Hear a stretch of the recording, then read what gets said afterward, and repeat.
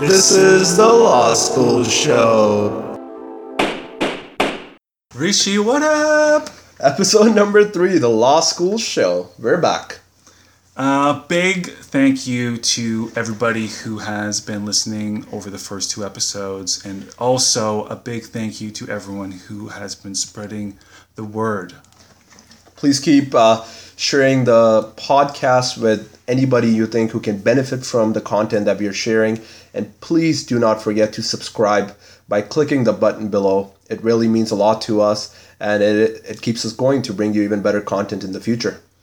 Harry Houdini, the greatest necromancer of the ages, perhaps of all times. What was up with that accent, man? That's my announcer accent.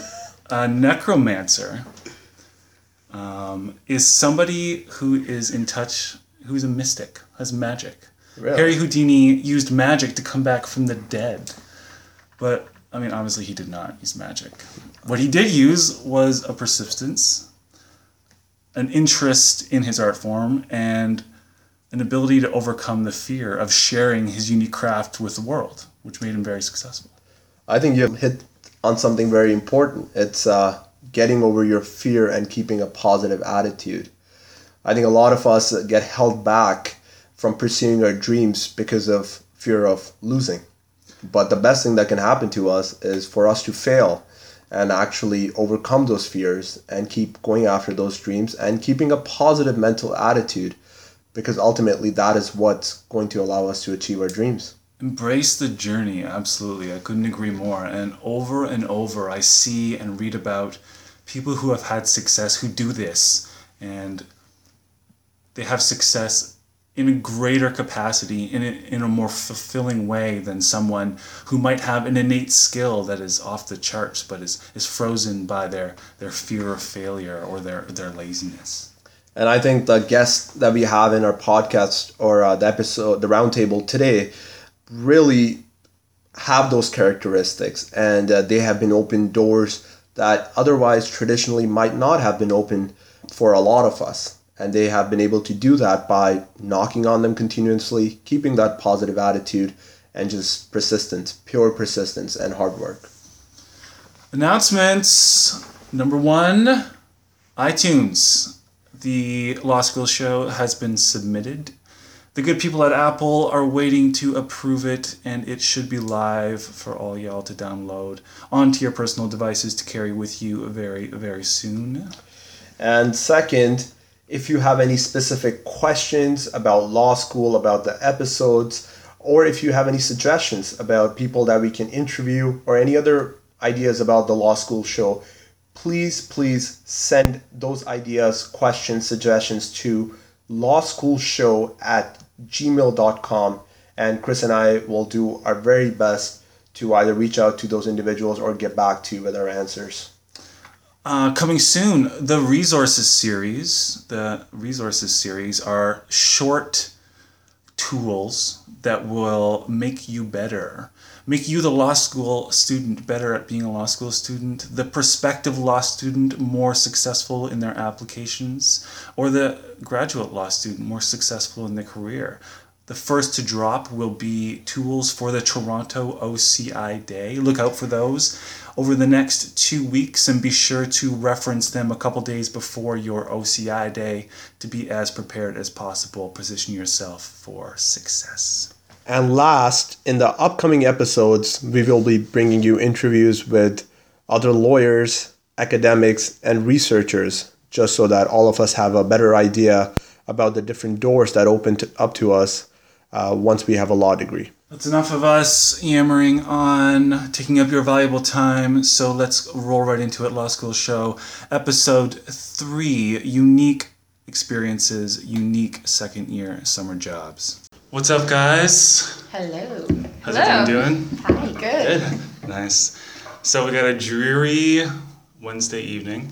Yep. People made their way over in the rain to have a thrilling discussion about summer experiences. So let's do it. Let's go around the table. Let's start.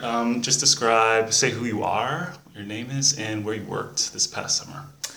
My name is Elena Ponte, and I'm a third year, evidently. And last summer, I worked at WIPO, the World Intellectual Property Organization, at the UN in New York City. My name is Annie Mamacon, and during the summer I worked at the Crown's Office in the Civil Litigation Department in Toronto. My name is Reem Zaya, and I'm also a third year. This summer I worked at the prosecutor's office in Windsor doing criminal law. My name is Kevin Long, and this past summer I worked for Osler, Hoskin and Harcourt in Ottawa, and I am a third year. Right on. All right, so let's start with high-level description of where you worked and generally what the work entailed. Kev, we'll start with you. Sure. So I was formerly in the corporate rotation at Osler, Ottawa, but I also did tax work and some privacy work over the summer as well. Cool. Yeah. So the work I did fell under the purview of the Attorney General, and the Attorney General has various departments and divisions that do different things. I worked with the Criminal Law Division, and the division that I worked in has a counterpart in every major city basically across the country where prosecutions take place. So essentially the role of the prosecutor's office is to screen any of the charges that are laid by the police, take those screening mechanisms, and then decide whether or not A, there's a reasonable prospect of conviction for the individual, and B, whether or not there's a public policy interest in pursuing the prosecution. So my job as a summer student was essentially to see that process from the very beginning and sometimes until the very end. Maybe not for a specific case, but in terms of seeing glimpses of certain cases along the way. So the pre-charge phase is included, the screening mechanisms, how those are actually executed, the process by which bail works, remand, a full trial up until sentencing. And much of the work that we did in Windsor applied to a range of offenses in the criminal code, anything basically from a dangerous offender application to a murder trial to a sexual assault trial. It was very, very broad in scope and very exciting. And I'll dig deeper into what I did after others go. I also worked for the Ministry of the Attorney General, but I was on the civil side. Our office at 720 Bay essentially deals with all of Ontario's litigation. Most of the time we're the defendants, so when people sue the government, we would act as the government's lawyers. But occasionally we're also the plaintiffs when we also bring actions. My work throughout the summer was very varied, so we did a lot of litigation spanning from tort law to contracts to commercial stuff to malicious prosecution. I even got to sit in on an arbitration. So the work is very, very sort of wide in its scope, and it's a big office. There's a lot of lawyers. I think there's about 70 lawyers. I could be wrong. That's the last number that I remember, but that's essentially it. And I guess I will also give you more examples later on as we proceed. So I worked at WIPO, as I said before. What does WIPO stand for? The World Intellectual Property Organization, and it's a specialized agency of the UN. So the New York office, WIPO's official headquarters are in Geneva in Switzerland, and the WIPO New York office, which is where I worked, is an office that does a lot of work with the UN. Most of my work that I did for WIPO was going to a lot of meetings, attending a lot of task force meetings and reporting back. And the UN works in a certain way that you have a lot of general initiatives and then a lot of breakout groups led by different ambassadors or different interest groups that put together indicators and reports and recommendations for the General Council and the General Assembly. Also, this second summer of my law school, I did a brief work as a member of the in-house council at Bombardier in Pittsburgh, and it was part of contracted work, but there I actually did a lot of directly working with engineers and people that have other perspectives that are not from a legal background and trying to put together a white paper that would have recommendations for them that would be understandable even if they didn't have a legal background. And I learned a lot doing that as well. So yeah, the work at WIPO was actually very different from anything I'd done before. I ended up working, me personally, I did a lot of research as well on trade secrets and developing a database of actualized legal issues for WIPO. I also answered the phone, which was very exciting. It doesn't sound very exciting, but WIPO has a hotline helpline, and anyone over the world from 4 to 6 gets directed to the New York office, and I was in charge of answering all their queries. Though we do not provide any legal advice. Specialized legal advice not provided. Disclaimer. Oh, it sounds like we have a pretty fantastic table here, actually, with very diverse experiences that all of you have to offer. Let's just go around the table and see what was your motivation in getting this summer position, or what inspired you to get this position. Did you talk to anybody? Was it a course that inspired you, or did you always wanted to do what you actually ended up doing in your second year summer? So for this question, we'll start off with Annie. Sure. I actually didn't really have any background in this until I came to law school. So in my first summer, after completing my first year of law, I actually ended up at the Department of Justice in their civil litigation branch. It was a specialized unit on class actions and mass litigation. So in that summer time, I gained a lot of experience in litigation, and I found the area really exciting. So going into second year, I wanted to pursue litigation a little bit further and learn more about litigation, what skills you could develop throughout sort of a second summer, now that I had exposure to it for a summer. So that was really my main motivation, and this was actually through the OCI process. The Ministry of Attorney General, particularly my office, the Civil Litigation Branch, does do OCIs, and so I went through that process. What time of year are those OCIs? That's the same time that the Toronto OCIs are. Okay. Yeah, so it's the same process that you go through, but the interview is a little bit different, and I can go into that once We'll be we get doing there. that Yeah. further, Touch that. Reem? Inspiration is a loaded question.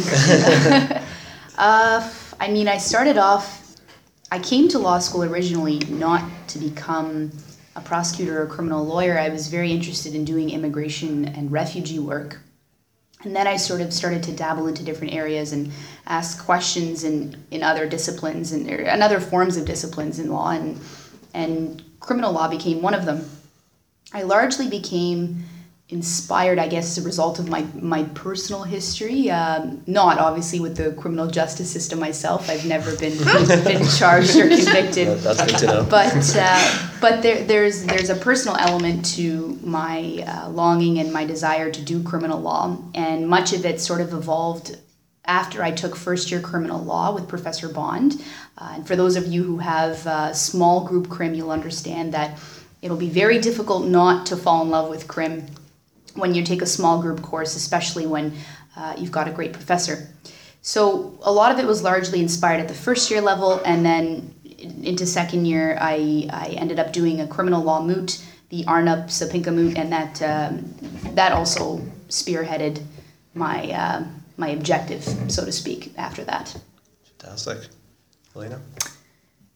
Evidently, the UN is a dream for a lot of people, or at least I assume it is, because it definitely is mine. You cut my veins and I bleed blue. Sounds a bit, macabre, but they gave you the Kool-Aid there. Exactly. No, but I've always the international realm is my reality. And everyone I met this summer was brilliant, had fantastic ideas. And to anyone who says that the UN is a stagnant enterprise, it's not. Everyone is moving. Everyone's constantly doing things. And I want to be part of that. And I think, even if we have to take a shot on the salary side, it is worth it, Here. See it?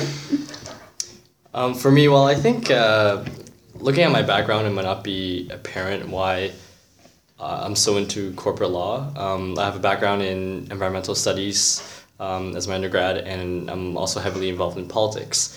But for me, I think the biggest draw of corporate law is that one, it's pretty collaborative. In politics, you can either work with people on the other side or your rivals, or you can fight them when the election time comes. And for me personally, like I like taking a more teamwork, collaborative approach.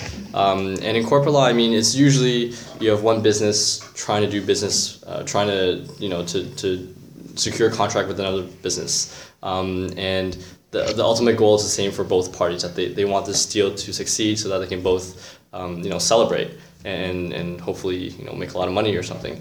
And I think that really appeals to me. And also the fact that in corporate law there's a lot of client side customer service kind of focus. So that for me is a big draw. And also I think in corporate law, when you're working with businesses, you work with so many different types of industries and companies. You work with small businesses, you also work with large institutional clients. So you get to see a lot of different things and learn a lot about, say like banking or a new technology that's coming out, right? And so there's always room to grow in whatever industry and whatever area that you work in. Fantastic. And just to springboard off of that, it's really interesting to see sort of one half of the table here talking about client-based situations where you've got the firm, you've got the firm with the client, you've got that access sort of business endeavors. Whereas with civil litigation, in the case of Annie and the prosecution, in my experience, your client is ultimately the state, which makes things very interesting because you don't have billables, which means you don't charge people or you don't charge your clients based on the hour, based on anything you've been doing in relation to the case. You're essentially a government public servant, which means your salary is fixed and the public interest is the interest that you provide. That's what you're looking out for. That's your mission, that's your objective at the outcome of each case, the outset and the outcome of each case, which makes for a juxtaposed sort of relationship between you as counsel and your client. Yeah, and just to add to that, on the civil litigation side, the interesting thing is that your clients are essentially ministries. So you're not dealing with individuals, you're dealing with these huge entities that have their own policies and way of doing things. So there's a lot more to factor in when you're thinking about what is your next step as a litigator. It's a very different dynamic on the government side in that sense than what we get on the business side of the world. Well, it's good to hear at least that even though there are different motivations for you guys to end up where you did, but the good part is that you did. And it seems like, by the sounds of it, you ended up enjoying what you were at least practicing or learned a lot from your last summer. And one thing I want to know is that, and one thing I've realized in life is that sometimes when you're not quite sure what it is you want to do, an effective thing is to rule out things that you do not want to do. So I want to hear from any of you or all of you about, tell me one thing that you just knew outright that you did not want to do in terms of second year summer work, and one of the reasons why. Real estate. What's wrong with real estate? That is all. I have nothing more to say but real estate. Actually, I think it's dangerous to rule out things. I was actually supposed to do the JD-MA program with NIPSIA, and I thought I was going to go off and be a diplomat. But then I decided at the end of my first year that was definitely not my path. I wasn't going to do the MA at NIPSIA, and that I was going to go for full 3 years of law and then go for it. But at the end of my first year, I also thought I was going to go into corporate law. So never close any doors. And I know this is even worse because now you're like, okay, so I don't know what I want to do, and I can't rule out things that I don't want to do. So I'm basically at an end game. But I guess, one thing I found in University of Ottawa, we do get a lot of opportunity to try a variety of things, like you were saying, when you come into law school, but then be able to determine whether that's something you want to pursue or say, that's something that I don't want to do. For instance, we have those internships that you can take advantage of, and we have 2 that you can do throughout your law career. Try out whether it's real estate, criminal law, WIPO, and realize if that's your dream and that's your passion, or definitely not, and then go a different route. Yeah, and I mean, I've never really ruled out anything. I have very particular interests, and civil litigation wasn't necessarily one of them, but I fell into it and I really enjoyed my experience and I've learned a lot. One thing that a professor of mine said to me when I was seeking his advice was, never rule out a position, because the market we're in a difficult time right now, so you never know what door is going to open if you just take a certain path. But with that said, for example, as Rishi mentioned, some internships, like I took a student proposed internship last January, and I was at the Department of Public Safety in their intelligence policy unit, working in policy and law. And I really enjoyed my 4 weeks there. It was a great experience. And I realized that that's a path I would like to pursue. And then in the summer, I ended up in civil litigation. And though I enjoyed civil litigation, I realized that that's not something that I would like to go back to. So I decided to go to the Department of Justice, right? So it kind of, I think your experiences will teach you what you don't like and what you do like. And if it's good to have a point of reference. And for me, if I hadn't taken those opportunities that at first sight didn't seem very attractive to me, I wouldn't have been able to figure that out. So I would say don't really rule out anything. It's nice to try things out. I would also add to that, and I'm glad that you brought these 2 points up, Annie and Elena, because I think the pressure in first year is to find a legal job right away. But the reality is you don't necessarily have to find a legal job after your first year. Your summer of 1L, that transition between 1 and 2L, it's not necessarily the case that you're working at a firm in a very traditional black letter law setting, or you're with government, or whatever the case may be. I'll give you an example. After my first year, I did a variety of things in the summer for numerous entities, one of which was a report for a parliamentary organization. So it's not necessarily legal-based work, so to speak. You're not doing the same level of analysis. You're not dealing with clients, but it's law at sort of the policy level. And I know some of my colleagues have done the same thing in terms of policy work with organizations and corporations that need that sort of high-level, outside-of-the-box type of thinking that in turn helps with your legal analysis in terms of calibrating that ability to think outside of the box for law.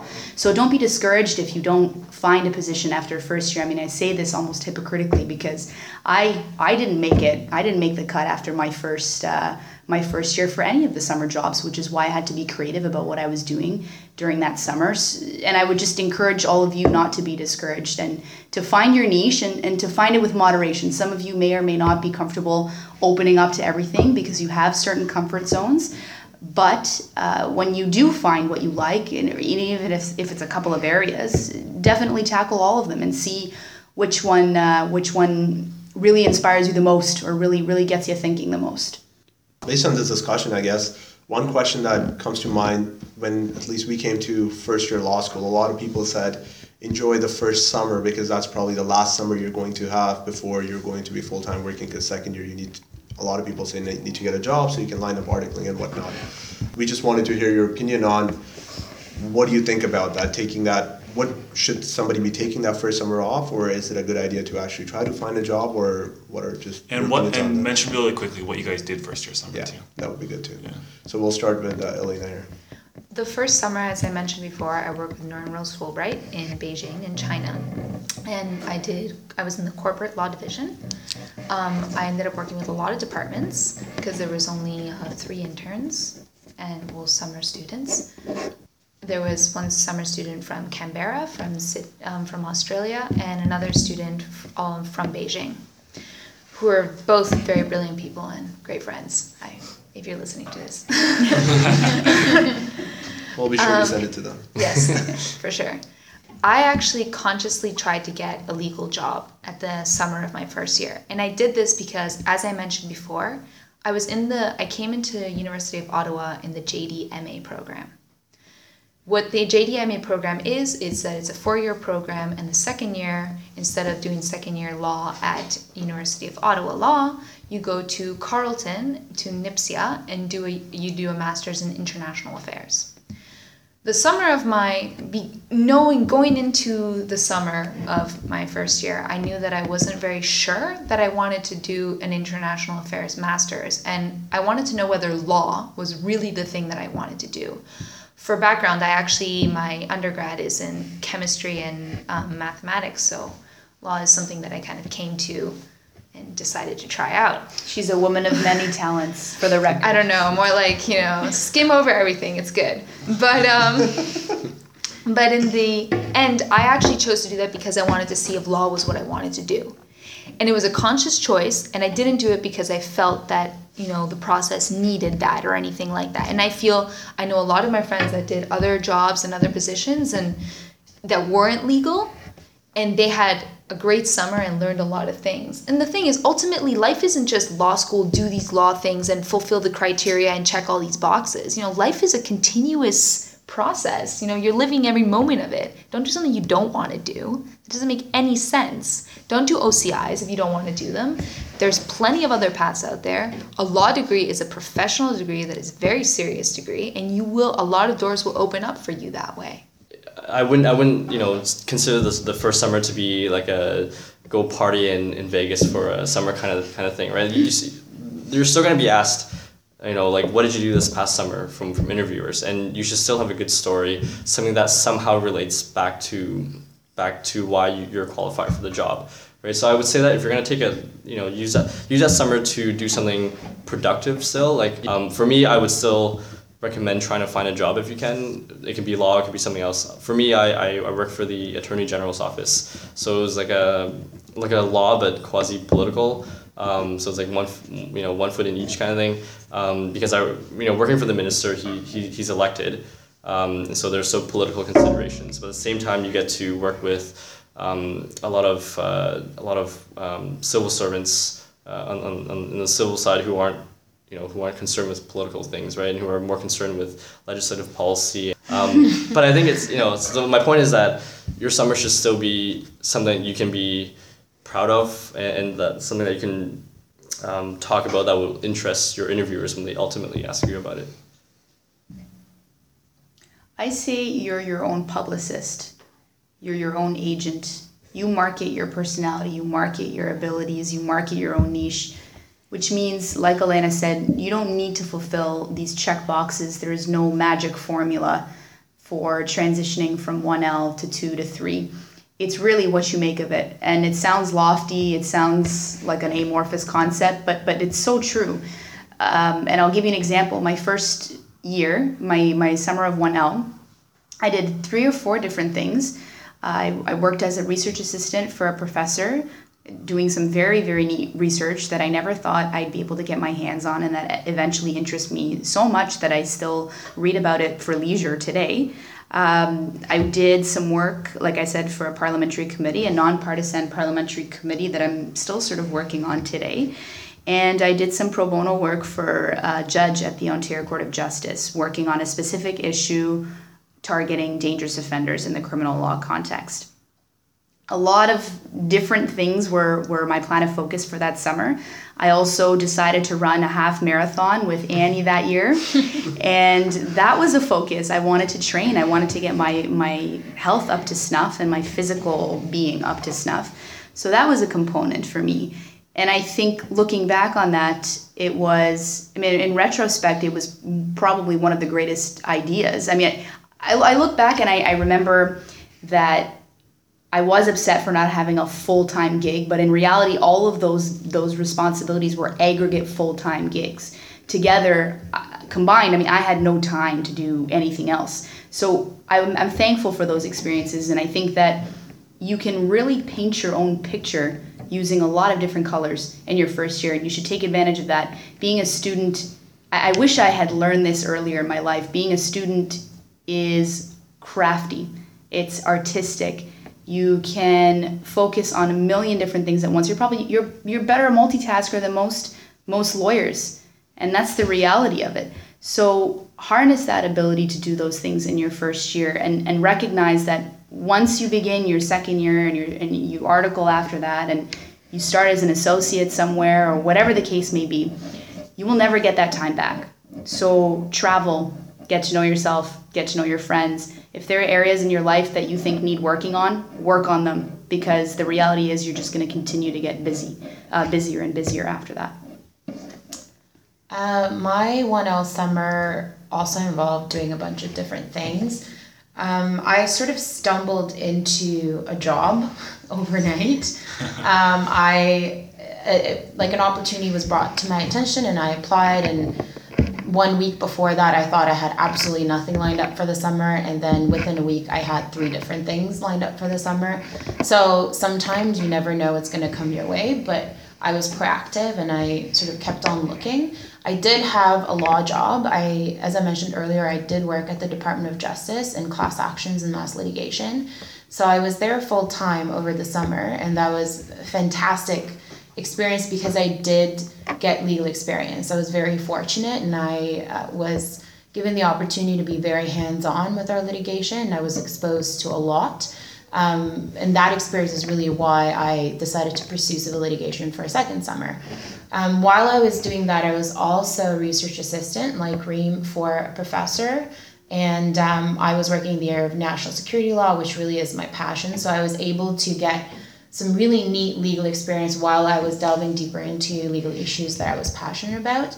And then I was also completing some legal research and drafted a memo for an NGO, a non-governmental organization called Publish What You Pay. So I guess the theme of all that is be proactive, reach out to people and talk to people. One of the things about sort of taking an alternative legal career is that sometimes the opportunities are not lined up for you and they're not put in the systematic way that you can go through. Sometimes you really have to take initiative and connect with people that you are interested in their work and talk to them and make sure that they get to know you and your work, because you never know how that opportunity is going to come back to you, right? If you voice an interest in an area, maybe a professor, if an opportunity comes their way, will pick up, the phone or email you and say, hey, listen, I have an opportunity in this area. Would you be interested? Because I remember that you mentioned that you were very passionate in, let's say, business and human rights, right? So you really have to be proactive. And then, like Reem, I was, we were training for the half marathon, and actually I started a running club at the law school with Professor Craig Forsees, and that's still ongoing. We're going to start running again. And that was a really, really neat way of meeting new people at the law school in an outside context where we weren't sort of in the law school environment, and we were able to, do something fun and be active and sort of strengthen our mental capacity and our physical capacity. And I think they're very closely attached, those two things together.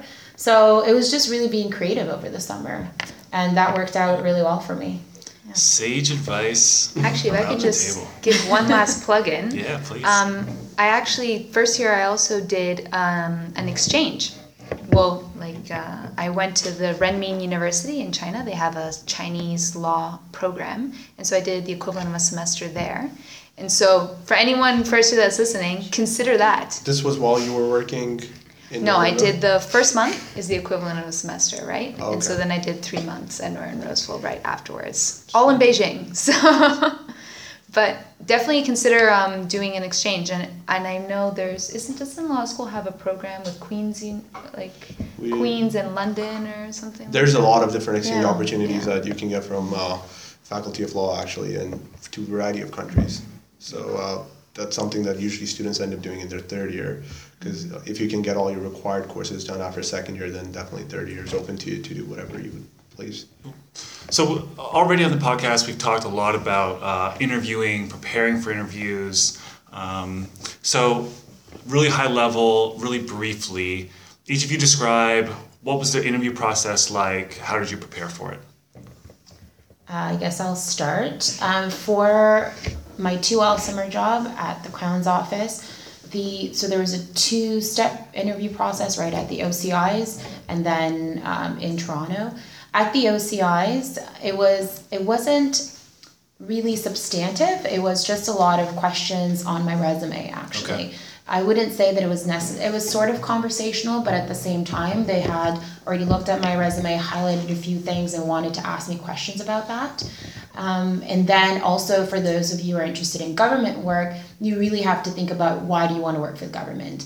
Why that particular office? So there is sort of a public interest element there that you have to think about because those questions will be asked. And then the actual interview in Toronto was substantive. It was actually all substantive. So they did provide us with some questions in advance that we had to prepare. And then they also had other additional questions and hypotheticals that we had to sort of think on our feet and answer. Sweet. Reem? So I participated in a whole slew of interviews, a couple of which were private interviews. and about 5 before I landed my summer job, 4 or 5 in the Attorney General's office. For the Attorney General, it is very substantive. So for my interviews, I had the advantage of getting a lot of opportunities to study in advance and interviewing, as I said, 4 or 5 times prior to landing the summer job. So I managed to sift through and understand what's called the Crown Policy Manual, which is the governing manual essentially for Crown attorneys across Ontario, and that's available online, so you can just Google Crown Policy Manual if you're interested. They have a series of guidelines and structures that Crowns have to adhere to on a day-to-day basis in different aspects and facets of their job. So how they deal with a victim, how they deal with the witness, how they deal with the police officer, etc., etc., etc. I also studied more novel Supreme Court cases or Ontario Court of Appeal cases that added a different, I don't want to say added a different element to the law. I would rather say that changed the law in a unique way, or that were unique precedents, landmark precedents that, you know, the media was buzzing about, or say the Lawyers Weekly was writing about, the professors were talking about in that area of law. So I was looking at exclusively criminal law cases in areas that I was specifically interested in, so that when I went into those interviews, I could say, you know, in the case of Regina and this, here's what the court set out. And in many of those Attorney General interviews, I mean, the way they're structured is based on a point system. So you get a series of 10 to 20 questions depending on which department you're in, and you're scored based on each of those questions. You get something like 10 to 20 points for each. And at the end of your interview, they tally up all those points, and then they compare you relative to the other candidates to see who they're going to offer the job to. So it's very rubric-based, very substantive. You have to respond to the law and also have a policy brain to think about how you might tackle certain hypotheticals that they're giving you. So study the Crown Policy Manual if you're interested in work with the AG. Study recent cases that have been released, and be prepared for questions that are not just substantive, but again, that also deal with the hypotheticals. So, for example, you have a senior Crown attorney who's assigned you a memorandum on this area of law. It's due next week, and so writes to you today and asks you for another memorandum on another issue. It's due in 5 days. You know you can't complete the two. How do you deal with the situation, right? And then you sort of have to grapple with balancing acts and who to talk to and who to address, and those sorts of discretionary questions are also evaluated by the panel that's interviewing you. Can you also just briefly talk about how you got these interviews? Because I'm guessing they were not through the OCI process, so you had to go out and look for them yourself. Was there a specific place where you found where these job applications were? So some of these departments are actually done through the OCI process. You'll get that notice around, I think it's October, Annie, in September or October. Yeah. So you can pitch your applications in one shot on the source, or I can't remember, what's the name of the legal database? That's the The source. source. So the source is where you look for all of these job postings. But the Attorney General specifically actually posts all of their jobs on their website. So again, quick Google search, jobs with the Attorney General, and there is sections specifically for summer law students, articling students, and they indicate the deadlines, the job descriptions, who you send them to, and things of that nature. Because with the Attorney General, you're sending it directly to the source. You're sending it to Human Resources by email, fax, or whatever the case may be, which is a little bit different from the OCI process. That is more centralized on the database. Sweet. In my experience, corporate firms don't really ask you behavioral questions. There aren't many questions like, if you're in so-and-so situation, what are you going to do? Although that might pop up here and there. But really, they want to get a sense of who you are as a person, in terms of your interests, in terms of your background, of course, in terms of your interest in the law. For the Ottawa process, there aren't OCIs or just in-firm interviews. So when I applied, I received calls throughout the week with interview offers, and just kind of schedule them throughout the week. So it's not, I know in some cities the in-firm process is over, I think, 3 days. But in Ottawa, I think it's spread out a little more, so you can actually juggle your school life with interviews a little better. For me, I just spaced out my interviews 1 per day, so I wouldn't have to take too much time off school. And It's about an hour and a half, and they ask you, very general questions. They just want to get to know you more. But always, no matter what your answer is, even your interest, try to relate it back to why you would be a good candidate at their firm, and how that relates to law and how that relates to your interest in either like litigation or corporate law or tax or whatever. You should never get too casual during the interview process. You should, always remain professional, because they're not hiring you to be their friend, they're hiring you to be a lawyer. And in my experience, especially in Ottawa, it's a very tight-knit community in the legal world. A lot of lawyers know each other, a lot of lawyers work together, and even though we have a lot of competing firms, there is a tendency to reach out to other firms for help, or for suggestions. So lawyers do interact with each other a lot. So it is very important that you are able to get along not only with your colleagues but also everyone else in Ottawa in the legal market. For me, my interviews, the vast majority of them were only one interview, and I was told at every interview that they usually only conduct one interview and not to expect any further ones. Although with one firm I did get and I was pleasantly surprised to get a call asking them, and they were asking me to come in again. And so it's always great to be able to come in again. And even if the firm says we only do one interview, I would strongly recommend that you do say to them at the end of your interview, say, if there's a chance for me to come back, I would love to meet more lawyers and get to know the firm a little better, because that shows initiative that you do actually care about working there. And for me, there was like a call day with all the offers, and then that was about 2 weeks after the interview. So the process for Ottawa is a little more spread out, which is good. I'm going to add something very quickly, two things. Even though I worked at the AG, during our interview process, actually, we did have a reception, which is, I think, very uncommon with most government interviews, but we did have a reception. And I actually did go to the reception. At the end, I realized throughout the summer, as I became more and more acquainted with more counsel who were at the reception, you never know how much of an impression you actually make with people, right? And some of the counsel who became my mentors, as I spoke to them, I realized that they met me through the reception, and during sort of the hiring process, there are counsel who fight for you, right? Because they meet you and you leave an impression on them. So those settings are actually really important, even in the government context. And the other thing is, technically, I had 3 interviews, and I remember, because after the substantive interview, for the candidates who had made a good impression, they actually ask you if you have time to meet the director. And so you go into a more informal interview after the substantive interview. This is done on the same day, and it's very impromptu. So it's one of those things where you should always be prepared and expect the unexpected. So a lot of us who sort of stepped out, some people had the 3rd interview, some didn't, and you kind of realize that you just have to be on your game all the time and kind of be able to adjust to those situations. So obviously my process was very different. I'll keep it very brief. For the UN, for WIPO, for the World Bank, for the World Trade Organization, for all these international organizations, there's a very simple application online. I was lucky because WIPO does do email. Very often when you do a World Trade Organization or a World Bank, you have to get on and you sign up, you create a profile, and no one will ever contact you in 1,000 years, because I'm pretty sure everyone and their mom has a profile on there and they don't look through them ever. I say this not knowing the process, full disclaimer, and I have nothing against the way they run their systems. I just think they could use a bit of reform.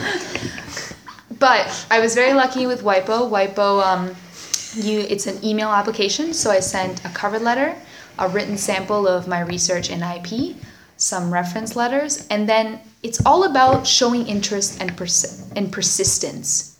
You can't just let your application sit there. The entire world is applying for these positions. And if you show no interest, if you do not call them to inquire about the status of your application or about what kind of duties you will have, or who else is in the office, how does the office work, if you don't inquire and are interested, then there is no reason anyone will take you.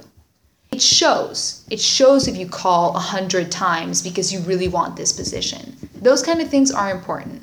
So in the end, when you're looking for an international, if you're interested in applying to an international organization for working in the summer, it's all about you spending some time deciding, okay, I'm not going to do OCIs, I want to do this instead. And then looking out there, there's a lot of opportunities out there, and you just have to get more involved. It demands more time from you. You have to show interest, you have to call people. But the thing is, it's a rewarding process because you do get somewhere in the end. Fantastic. Well, all very, very valid points. Thanks a lot, guys, for sharing those about how do you actually line up these summer positions. I know we briefly touched a bit on this about the type of work that you actually did this summer, but if we can delve a bit deeper in actually talking about whether mainly you were writing memorandums, you were in court a lot of the times, and talking a bit about your experience and what you as a summer student did this past summer. So for this, we'll start off with Reem. Also touch on the office environment a little bit. Okay. So Windsor, and I just want to be more precise. When I speak of Windsor, Ontario. I know that there's a Windsor in Nova Scotia. So for those of you from the East Coast, it's not the East Coast. Windsor, Ontario is a border city, which means that makes for a lot of interesting crime. And so I got to see a whole variety of offenses being played out in the courtroom. Very importantly, though, I think was the dynamic of the office that enabled me to be exposed to all these areas. So I think there are some 24 Crown attorneys in the Windsor office, which means it's a smaller office relative to other Crown offices across the board, and that makes for a more intimate setting. Everyone there is friends. They become like family. They became like family to me by the end of this summer, which was absolutely fantastic. But which in turn gave me exposure to areas that I've always wanted exposure to. So I'll give you an example. There were three dangerous offender applications in Windsor, and this is public knowledge. This is public knowledge, meaning it's available online. Those dangerous offender applications were being done by some of the Crowns in that office. So I was able to pitch some ideas back and forth on those cases and learn a little bit more about the dangerous offender provisions, how they work. I attended one of the hearings for a dangerous offender proceeding and got to see how voluminous those records were and how difficult those cases could be. I did some research. I pulled some cases. So on one side, on one spectrum, I did a lot of pulling of cases. I used Quick Law, I used Westlaw. I pulled cases for different issues and highlighted the relevant parts and sent them over to the Crowns before they went to trial. That was a big component of my job. They would walk in and say, "Hey Reem, I'm going in for a sex assault trial, and these are the nuanced facts of my case. They're specific to whether or not the victim consented, in this case to sexual activity, but here's where the area of law gets murky. Can you find me a case that says this? Or can you tell me what the state of the law is on this?" So when I litigate that in, say, 2 hours, or tomorrow, or in a week from now, I have that answer.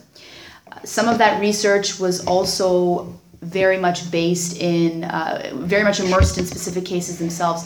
I got the chance to work on a fairly intricate sexual assault case this summer with some of the Crown attorneys down there as well.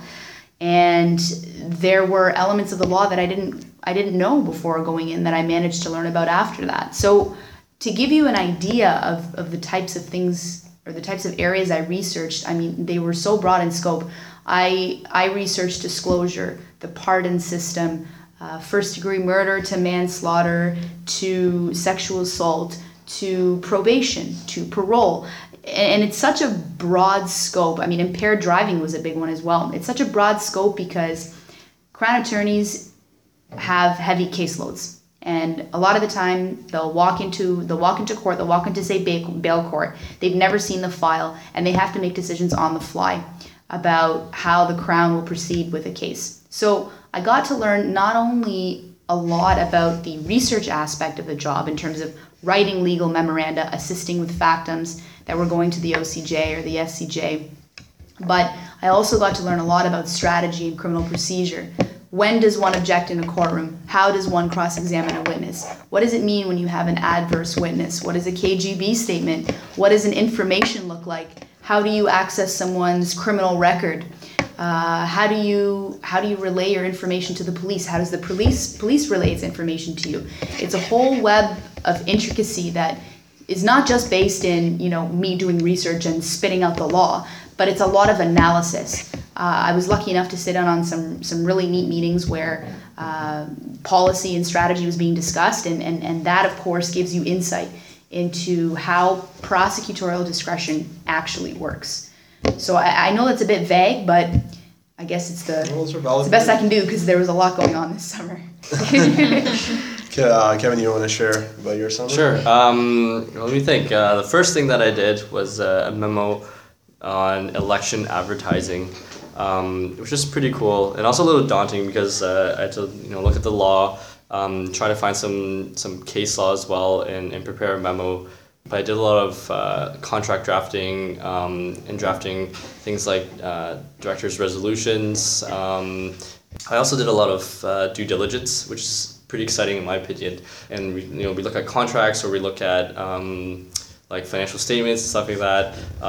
And there's a checklist of things to look for. So of course, when you're first doing it, you don't really know what you're looking for. So these checklists are really helpful because they'll say, if it's a contract, is there like a non-compete? Is there like a non-solicitation? Is there, how long does the contract last for? Who are the parties? So it's very simple, and you just kind of go through the list, you fill in the blanks, and then if you fill everything out properly, then you can write a report on, to say that, there are so-and-so contracts. These ones, these ones are, there's like a termination clause that we should be aware of, and you just you write your report and you present it to the client.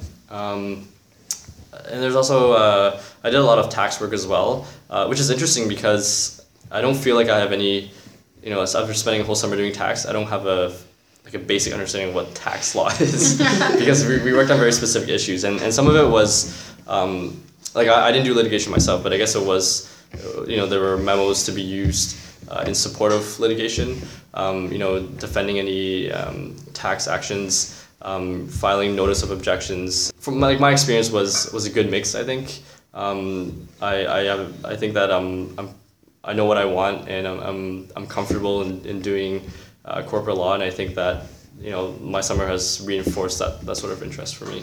Fantastic. So WIPO is a lot of policy work. It's obviously an international organization. It's a specialized agency of the UN. So a lot of the work that I did was go to UN meetings and report and do the subsequent work based on those big meetings. Also go to task force meetings and write reports based on those as well. So it's a lot of report writing, a lot of running around. Meetings in the UN usually run from 10 to 1 in the morning and then 3 to 6 in the afternoon. You get a nice lunchtime in the middle, but that's usually filled up with more meetings because there are interest-based meetings in the middle. I actually went to a really interesting one on fracking, which ended up not talking a lot about IP, but you go to all these meetings and try to listen to what people are saying on IP, on TRIPS, on WIPO in particular, etc. On top of all this, I was also doing my own independent research. Part of being an intern in a policy-based organization is that you do have to produce research deliverables that will have to be extensive research that you do through interviews, through literature reviews, through documentation, and you have a lot of people to talk to, and people are always very willing to talk to you. I also had administrative tasks, answering the phone, which turned out to be very interesting, revamping of the library database, things that you would expect to do in an office just in your kind of spare time if you have any. As I mentioned before, the WIPO office was very small, but the UN is enormous. You will meet so many people every single day, new people to meet. It's fantastic, and the intern network is amazing. I made lots of really good friends. I met lots of very interesting people that had a lot of interesting things to say. So one thing I do recommend wherever you work, always talk and always listen to people, because that's how you learn the most that you will ever learn. Yeah. So my work in the summer was all litigation, and as I mentioned earlier, it was very widespread. A lot of, so the first week actually I didn't do much, And the lawyers warned us and said, enjoy this time because this is the only time you're going to get to relax. And then, of course, we didn't take their advice and we sought some work and we got a little bit of it, but we were still relaxing. And then within 2 weeks, we started to get assignments. So the way that they have it set up at our office, it's sort of two branches. One is we have carriage of our own small claims court files, and that's essentially our files. We're supervised by counsel, but really it's our file. We have to run it. We have to draft the factums, communicate with the client, etc. The other branch is the counsel assignments that we get. So the counsel who had some work would email the student group, and there was about 10 of us, and then the students, we had our own sort of way of dividing our work, and each student would take an assignment. In the beginning, we were all fighting over assignments because we were all excited to get one assignment. By the end of the summer, none of us could take on any more assignments because there were so many of them. So the general office environment is very, very busy, even throughout the summer. I think in litigation, even so, it's a little bit different because I think the general perception is that in government you have a very balanced life, and that's true. But I found that in litigation it was a little bit different. There were many, many long nights, especially if you have a case that's going to trial or if there's a motion that you have to prepare for. The hours are much longer than you would expect in a general government setting. So that's sort of the general gist of it. In terms of work I actually did, it was a lot of research and drafting memos for counsel on various issues. I also helped draft several factums. I drafted my own factums and motions to strike for my own small claims court files. But for counsel assignments, you do some research for them. You draft you draft factums as well. Actually, I did get to do that on a superior court file. But one thing about research is that we actually were encouraged to do sort of old school research. We were encouraged to go to the library, and I actually use the library a lot as a researcher, and it was extremely useful. At one point, I'm pretty sure I had the entire evidence section signed out from the library because I had to draft a memo. And it's good to go back to first principles, especially on complicated litigation questions that we get. And that was actually one thing that they expected to hear from us in the interview. Later on, counsel mentioned that they're okay with online research, but they actually expect students to go down to the library, look through Hansard files and look through actual books and texts and give them a really thorough research. So that was one thing. The most exciting part of my summer was that I had 2 very active small claims files. So I did get some oral advocacy under my belt as well. I did go to court on 2 motions where I argued a motion to strike, and I also argued a motion that was brought by the plaintiff. I also had a trial for my small claims. I insist that I won my trial, even though my plaintiff didn't show up. But we did get the entire trial. We did get the case dismissed, so we insist that we won the trial. Win's a win. It was a win. Yeah, it was definitely my first trial win. But the funny thing is even though it was 50 seconds of oral advocacy, being in that physical environment in a courtroom in front of you still have to lock eyes with the judge. Exactly, right? and it's nerve-wracking. Actually, I found that just being in that physical environment a couple of times, I was becoming more and more comfortable with that environment. And for somebody who is interested in litigation, that's critical because you really need to be comfortable on your feet. And the deputy judges certainly don't take it easy, especially on the students.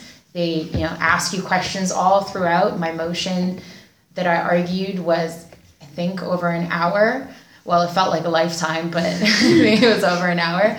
So you really do get a very, very neat experience. I mean, this office does throw you in, and it's sort of a sink or swim kind of environment. And I think the students interested in litigation that go into this office are hungry for that kind of environment because even though the counsel are supportive, you're not going to have your hand held every step of the way, and they expect you to make mistakes and learn from them and ask, even I would ask a lot of questions, even silly questions like, how does a back page go here, right? Yeah. I've never been exposed to litigation, so I don't really know all those formalities, even though I had taken civil procedure. So it was a collegial office environment, but it's a big office. So even for a government office that does a lot of litigation, it's quite large. So I didn't get to meet all the counsel or work with all of them, but I did get to work with quite a few of them, and I had a really great experience on all of those files. And one interesting thing in my summer is that I actually got to go to an arbitration hearing, which was sort of a part of this huge file, and that was a completely different experience. I got to do a lot of research on that file. So that was very exciting. So overall, I would say very broad experience, but that's what you would expect from civil litigation. And the office that I was in, so the Toronto Civil Litigation Office, it's very busy. There's a lot of work that goes around, and it's not the typical government office environment that you would expect. There's a lot of work and a lot of hours go into it as well. So. Before we wrap this up, I want to know if you guys are going to go back to where you did your second year summer for articles, and if no, what's your plan of attack to get those under your belt? Kev? For me, I'm actually fortunate enough to be to have been offered articling, so I will get to spend another year there. Nice. Sweet. Elena? I'm going to be going back to WIPO for articling. Yeah. Awesome. Reem? I'm going back to the Crown's office, and I'm very, very excited to be there for a lot of reasons. I think mostly Windsor is my hometown, but a big part of it is how much I got along with those Crown attorneys. It makes a world of a difference when they like you and you like them, and it's a mutual working relationship. So nice. Yeah. I actually will not be returning to this office. Even though I had a great experience there, I decided that I want to article with the Department of Justice.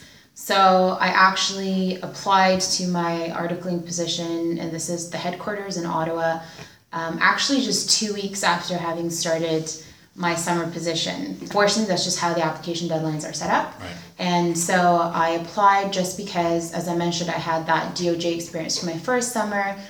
I have a particular interest in, international law, national security law, and these are areas of law that I wouldn't be able to explore in the provincial Crown Attorney's office, not Crown Attorneys, but the Crown's office. I would just add to that there will always be, in my opinion, overlap with the AG. So if you start with them in a summer position and you apply to that same office for an articling job, you'll be interviewed during the summer at some point. And there might be a possibility that you don't get that job, and you have to deal with the reality of being able to produce quality work despite the fact that you weren't the selection, because it's not always a guarantee with the Attorney General's office. It's not always necessarily the case that you'll be hired back for articles. For example, within the first 3 weeks of being at the Crown's office in Windsor, I was offered an articling interview, and I didn't hear back for a couple of days. And let me tell you, those 2 days were very, very difficult, because you ask yourself, you wonder, what's it going to be like here for the next 3 months if I wasn't their top choice, right? So prepare yourself for those realities, because it's never really a guarantee. You have to earn those positions.